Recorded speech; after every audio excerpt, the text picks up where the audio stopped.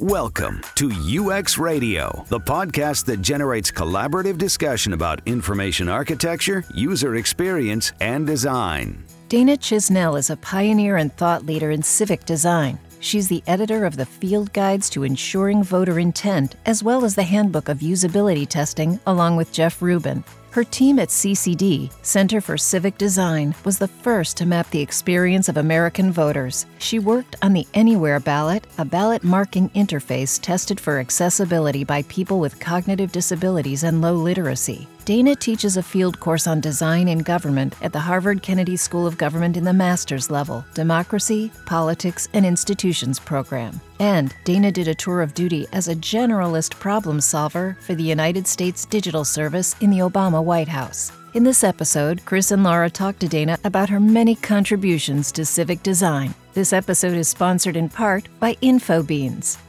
Here are your hosts, Lara Fedoroff and Chris Chandler. Hello, and welcome to UX Radio. Today, we have a very special guest with us, Dana Chisnell, who is a pioneer and thought leader in civic design.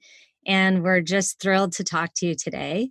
Here is my co-host, Chris Chandler. Hi, Chris. Good morning, and good morning, Dana. I am delighted to be here in so many ways. Thank you for inviting me. Dana, the one thing I just have to start with, which is your Twitter account and every day a civics lesson. I'm just wondering, what's today's civics lesson? I wonder that every morning when I wake up. What's going to be the big lesson today? I had somebody ask me recently if I had a bot that just pushes that out every single day, and I don't actually. So there's the behind the scenes look. It's my way of subtweeting about what's happening in the world. Nice. It's so true and so inspiring. I mean, I think it's really sunk in for me. Every day is a civics lesson, and people should be thinking more about civic engagement, which is why we wanted to have you on the show. Well, for better or worse, mostly worse, although I hope we'll come through it all fine. So much is happening right now that people are learning from that, rarely have so many people paid so close attention to what's happening in the federal and local governments that they are part of. While this is maybe not the ideal way to learn how government works, at least people are paying attention now. And I hope they're taking away inspiration to be active. Right. So where does your drive come from to share all your knowledge around civic design? Oh, well, I don't feel like I need to own anything. It doesn't do any good if it's all held in one place. I mean, it's civic after all. So let's share it.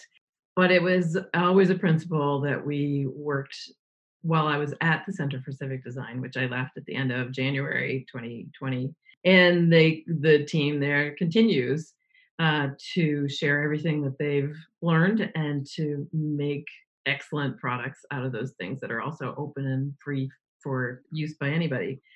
Yeah, one of the advantages of working in a nonprofit space is that while you might want to make things that other people call products or services, you don't have pressure to monetize those things. And government is better, the civic space is better, life is better for the public when all of that information is shared. First, in the spirit of building capacity inside government, you want everybody to boost their design IQ, right? Because when that happens, things get better for everyone. But also, there's so many people working in parallel on similar spaces that it makes sense to put it out in the world and see where the convergences are. How did you get involved in civic design? How did you get involved in the Center for Civic Design? So there I was, minding my own business in the 90s, doing what we now call UX for banks and insurance companies and tech companies. But I always did it sort of from a social responsibility bent. I had this long contract with E-Trade when it was a startup. My job was to write all of the online help and learning content. And I really did it because I believed that people needed to know what the hell they were doing if they were going to put their money in the market. But then came along the 2000 presidential election. And for those of you who are too young to remember what was happening then, Al Gore and George Bush were the main contenders for president in the presidential election. And it all came down to a very close election in Florida, where one of the possible reasons for there being something like a 500 to 600 vote margin between the two presidential candidates was ballot design. And people were coming out of the polling place saying, I'm not sure I voted for the guy I meant to vote for. And I was like, that's a design problem. Like, I wonder how elections get done. And so I lived in San Francisco at the time, and I emailed my district supervisor and I was like, hey, Aaron, how do I find out how elections get done? And he's like, so you just go down to City Hall, the election department's in the basement, and you introduce yourself and you say, I want to learn about how elections get done. And so I did. And that was kind of the beginning of that. That led to, and sort of was coincident with, some other research projects that I got asked to help with, like super nerdy stuff, because I was working in plain language a lot. Got invited to work on a study about instructions on ballots for the National Institute of Standards and Technology. And then I got lucky and was at a reception at a tiny little symposium where somebody said, oh my God, he was the head of elections in Washington State. He's like, we should be doing user research and usability testing. Why are we not doing that? And so over time, I developed this hobby. So I was letting banks and insurance companies and tech companies subsidize my civic design hobby. And in parallel, Whitney Quisenberry was doing other interesting projects related to voting in elections and design, usability, and accessibility. And in 2013, a coalition in California came together. They had actually come together in 2012, but they got some funding and put out a call for grant applications. And the executive director of that coalition called us up and said, you two will make a proposal and you will go do some work on this, which ultimately led to two big things. One was our forming the Center for Civic Design in 2013, and a complete redesign of voter guides in California. That's amazing. That sounds so exciting to have worked on and also to see it in implementation. Well, it's interesting too, because nobody else was really paying attention to that space at all. Like, how hard could it be to mark a ballot and cast it? But there are obviously a lot of design needs. But in those days, we could just go along quietly doing our thing, working with county and state election officials, little by little, developing tools that they could use. And in the meantime, developing and expanding this little library of the field guides to ensuring voter intent that are loaded with research-based guidelines, super simple and cute. And I mean, the books are cute. The guidelines are dead serious. But that was kickstarted. The field guides were a Kickstarter campaign that originally funded them. Anyway, so, we just went about our business doing these projects here and there and publishing out what we were learning, and then going to state conferences of election officials and county clerks and teaching about design and usability testing. And then in 2013, we got a little help in some ways by the failure of healthcare.gov. So that doesn't seem like it would be related, but the Venn diagram has a pretty large overlap because when healthcare.gov launched on October 1st, 2013, a few million people showed up, super excited to get health insurance for the first time and see what Obamacare was about. And the servers fell over. Everything crashed. Nobody knew inside government what to expect in terms of traffic on the site. But over a few months, a bunch of people came from the private sector to stand that site up and rescue it and keep it going. But a lot of what we learned about that was that all of it is actually the experience that the user is having. If the server doesn't stay up, that is the experience that the user is having.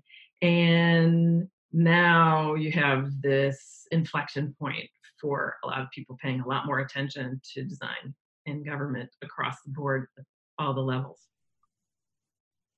And so was the Anywhere ballot part of that work as well? The one basically that was designed to help cognitive disabilities and low literacy?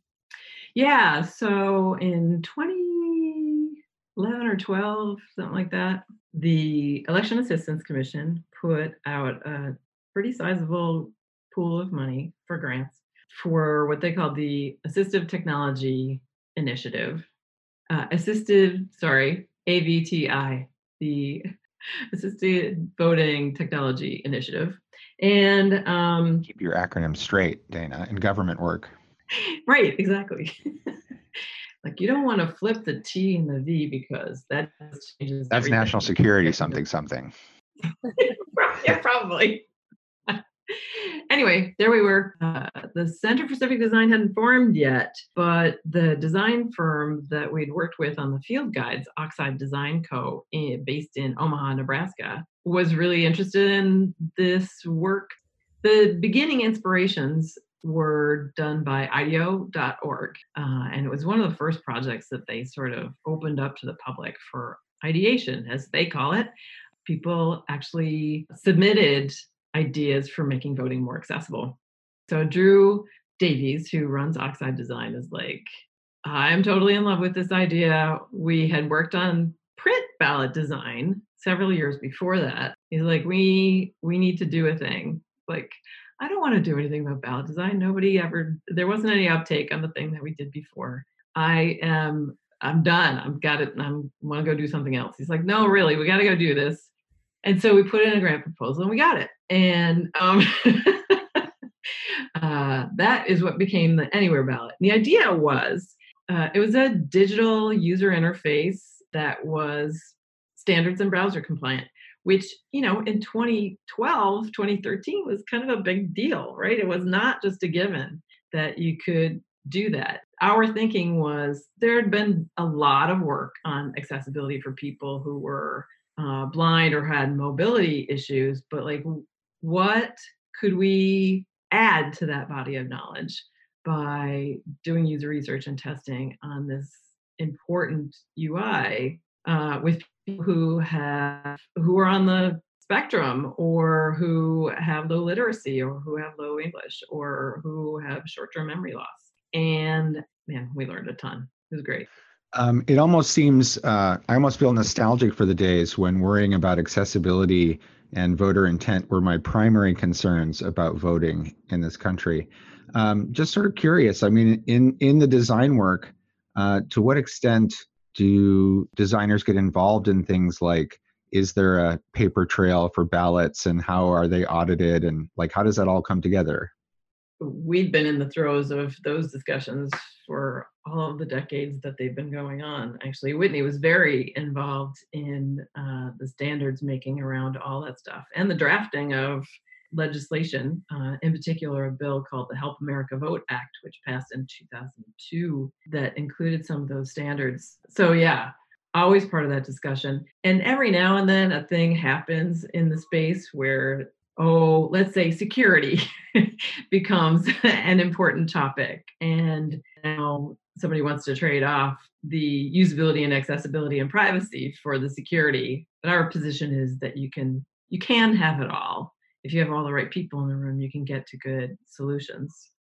One of the things I personally am always surprised about is how distributed and different all the systems are, right? Like that voting happens in different ways depending, I think, down to the county level generally. I'm not sure. I'm actually, that's probably a better question than a statement. And I wonder if I could ask you an unfair question. Sure. Along those same lines, which is, how concerned are you about election security based on what you know?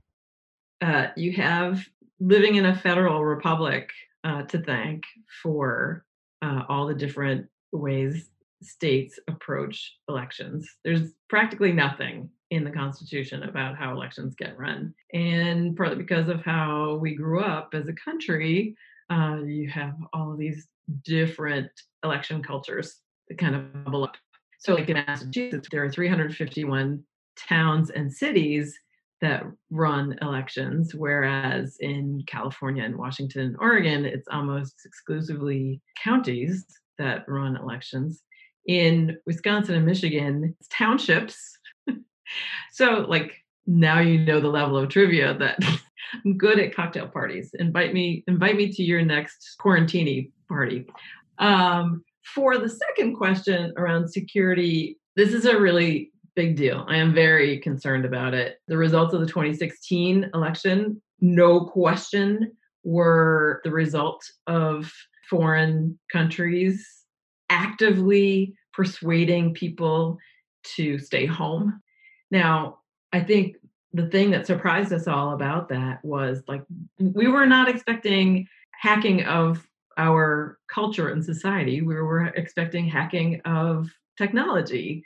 And while, yeah, there was some hacking of technology, like that was not damaging really and is preventable pretty easily. And election administrators all across the country have much better tools now than they did in 2016. Thank you to a department in the Department of Homeland Security, actually, that works very hard at making sure that election officials understand what they need to do and help them do it. So while some level of that is in hand and people are working really hard at that, humans are clever and humans are going to come up with other ways that you haven't seen before to screw with voters that will affect the outcome of elections. So if that's security, then yeah, I'm pretty worried about it.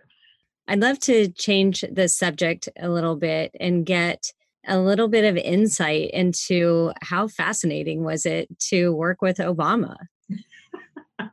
I wish I could say that I was in the room with him every day, but I was not. I was not that important. But being part of the United States Digital Service from October 2014 to October 2016 was amazing.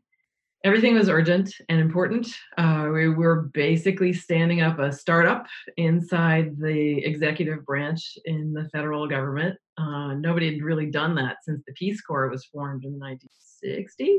And we were all learning all at the same time about how to do it and how to make it work and how to get things done. It was both a very heady experience because you walk in the room and people know that you're from the White House and they change their behavior. And that's just weird. But also it was the most challenging and most frustrating work I've ever done in my life. Just like trying to bring user-centered design to the back shop of major government agency. What made it so challenging? Well, so I spent most of my time working with U.S. Citizenship and Immigration Services. President Obama had put the digital service team there because he was planning on taking executive action on what's called Deferred Action for Childhood Arrival, DACA, Dreamers.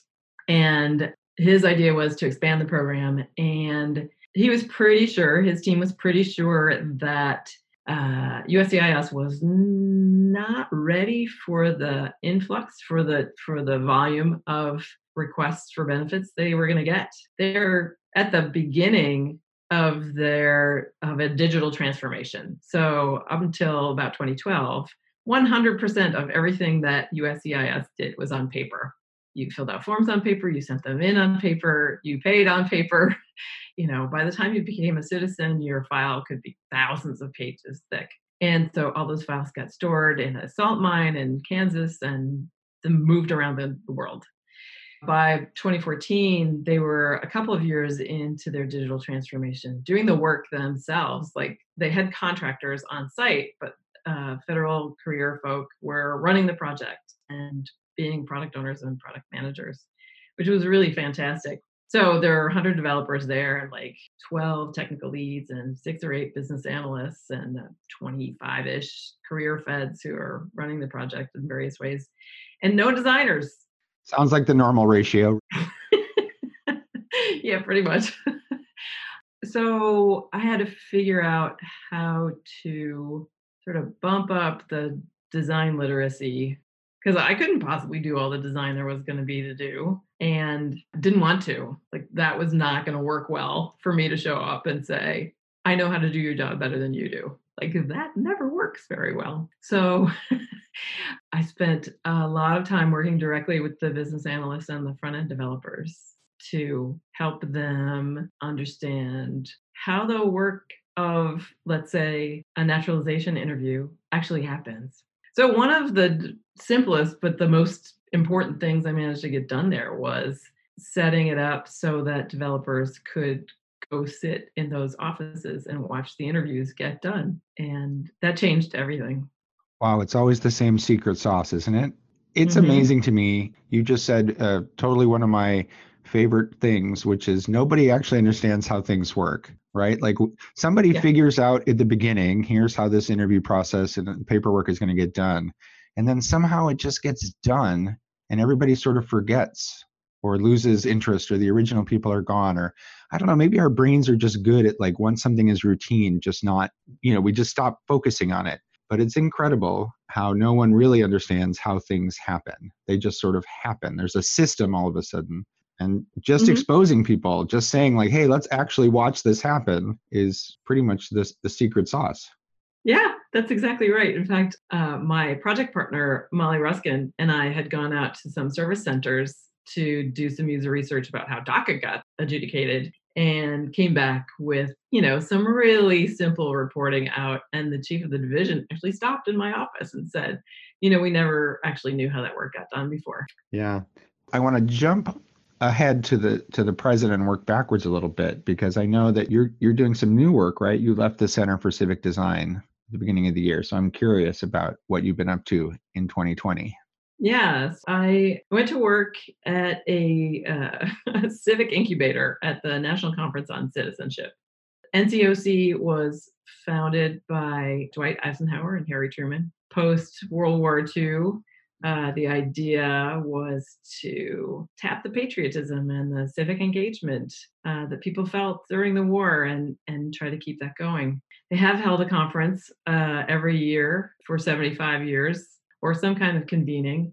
Most of these events are about helping community-based organizations continue to promote civic health in their local communities. But NCOC looked at what was happening in the world and the country and decided that they wanted to run some experiments. And so invited a few projects to do that. One of them is the one that I'm part of. We call it Project Redesign. I am doing this work with a couple of people who I worked with when I was at the US Digital Service in the White House. And we're exploring how government can do more user-centered policy design to move design further upstream.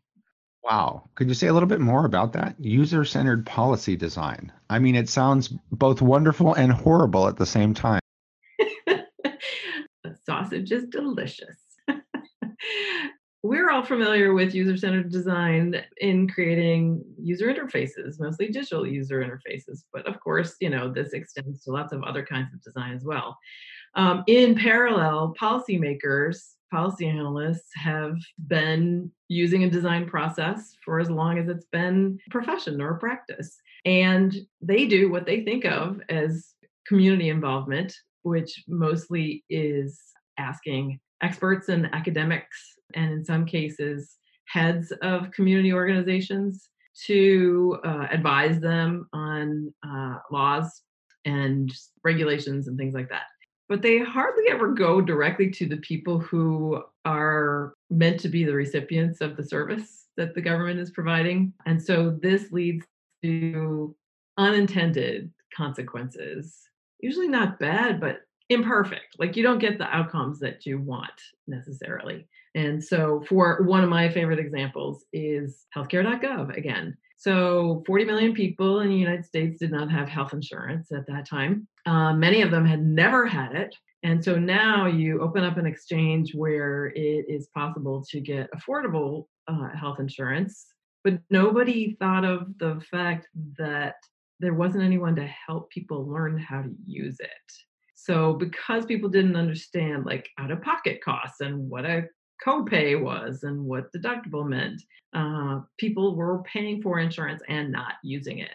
And so while we got a whole bunch of people insured, and later we see that outcomes are really good in terms of people stayed healthier, which meant that they stayed employed longer, their kids stayed in school better and longer, etc. Imagine how much better the outcomes would have been if we'd been able to build into the implementation of that help for people to learn how to get the most out of their health insurance. So that's the kind of stuff that we're talking about. And so, what impacts do you hope to see through your efforts that you're working on right now?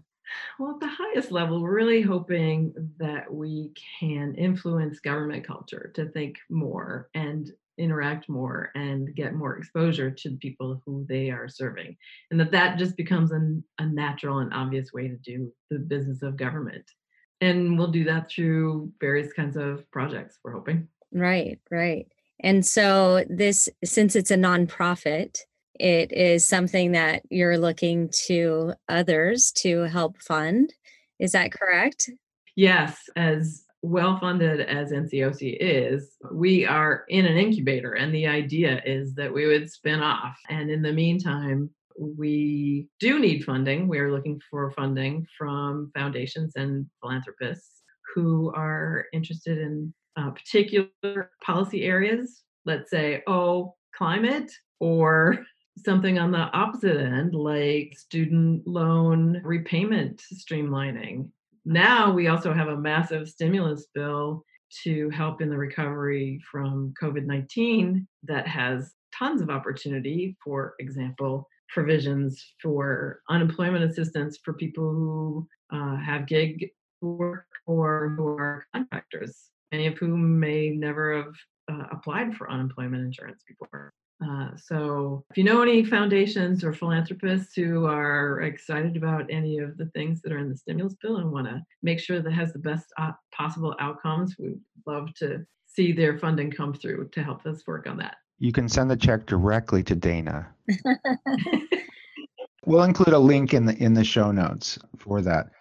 Dana, you said something earlier. There's never been as many people paying as much attention to what's going on in our civic society as there are now. So another two-part question, if you don't mind. I'm curious, what's some stuff that's out there that's really inspiring to you in this space? Who's doing incredible work? Where are they doing it? And then, anything that you could say to people who might be listening who are paying attention and are really wondering how they can get more involved. Like, what would your advice be to them? There are now so many people doing so much good work, from public benefit corporations like NAVA that are doing contracts directly with government, in some cases doing greenfield work first, where they're like, these kinds of benefits are messed up. We're going to go make a thing and then gift it to government or get a contract where they can help implement. So that's sort of like on the serious worky work. And NAVA has a big and growing team of designers and developers. That's NAVA. So all the way from that end to lots of smaller local kinds of efforts. So Code for America is an obvious example. It's not only code, it's all the cross-functional folks you would want to have on team working with states and cities to improve services. And they have some benefit-specific programs that they've been running. For example, they've been working on supplemental nutrition programs in states like California and Michigan, and there are opportunities there. But there are Code for America, they're called brigades or chapters in lots of local cities where they're also working on projects with local cities and counties. Those folks are self-organizing volunteers. So that's a good place to get plugged in. There are a bunch of efforts going on right now in response to the COVID-19 crisis. One is called the U.S. Digital Response. There's a link for a website for that too that I'll give you. You can put in the show notes, where you can fill out a little form that says how to contact you and what your special superpowers are, what your availability is like, and how you might be working on projects from local responses to make sure that people don't go hungry, to federal projects implementing the kinds of things that came through in the stimulus bill at the federal level. And a lot of that is unpaid, but things that you can jump into. Now, if you want to come back to the election space, elections are going to continue to happen. And one of the best things you can do, especially if you are someone who's under 60 and you are healthy, you don't have any immune system issues, is sign up to be a poll worker. Although vote by mail probably will be a lot more available to a lot more people in the upcoming elections, there are still a lot of primary elections and statewide elections and local elections that will happen over the next months that don't have the ability and the capacity to do vote by mail. And there will be a lot of polling places that need people to do that work. It is paid. It's a long day. You need a little bit of training to do it, but it is also really fun and very enriching on a personal level to see your neighbors come through the polling place and make sure that they get a chance to cast a ballot. Those are great ways to get involved. I'm really excited that you're sharing that with our audience. Another question that we love to ask our guests is, Dana, what would you like your legacy to be? So hard to talk to humble people when we ask that question. What would I like my legacy to be? I think I've been working on it, which is why I don't think about it. I do the work because I like it. I don't really think about the legacy. How can I leave the world a better place? And I guess I do that through developing this practice of civic design and inviting as many people into it as possible. So I think my legacy will be more people doing more and better work to serve the public better through public services. Wow, that's amazing. We'll see. One last question for me about your teaching. So I'm sort of curious from the teacher's point of view, right? What are the things that your students know the least amount about, or are surprised to learn, or the thing that you feel like you need to sort of really hammer home to them? What are those big issues that maybe was a surprise to you? So I teach one course at the Harvard Kennedy School of Government. I just love teaching this course. It's challenging this year because we have to do it online. And my philosophy about design is that it's highly interactive and highly collaborative and highly user-centered. So figuring out how to do this online is hard. In my class right now, I have people spread out in time zones too. So one student is in Dubai and another student's in California. How do you do teamwork? Anyway, the things that have surprised me about students who are in my class, comes back to that exposure thing again, right?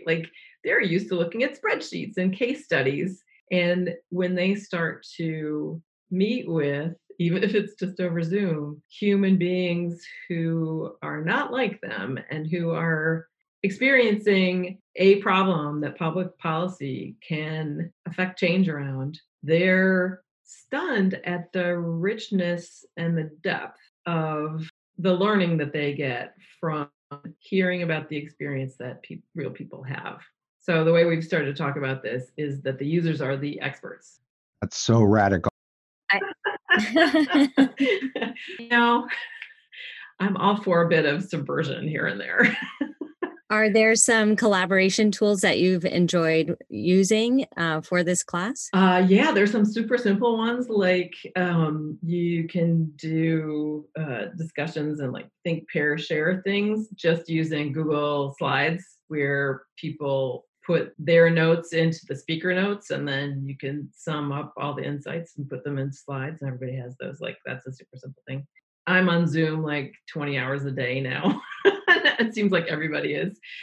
But also the students are about to start using virtual whiteboards to do some organizing and synthesis activities, some journey mapping and service blueprints.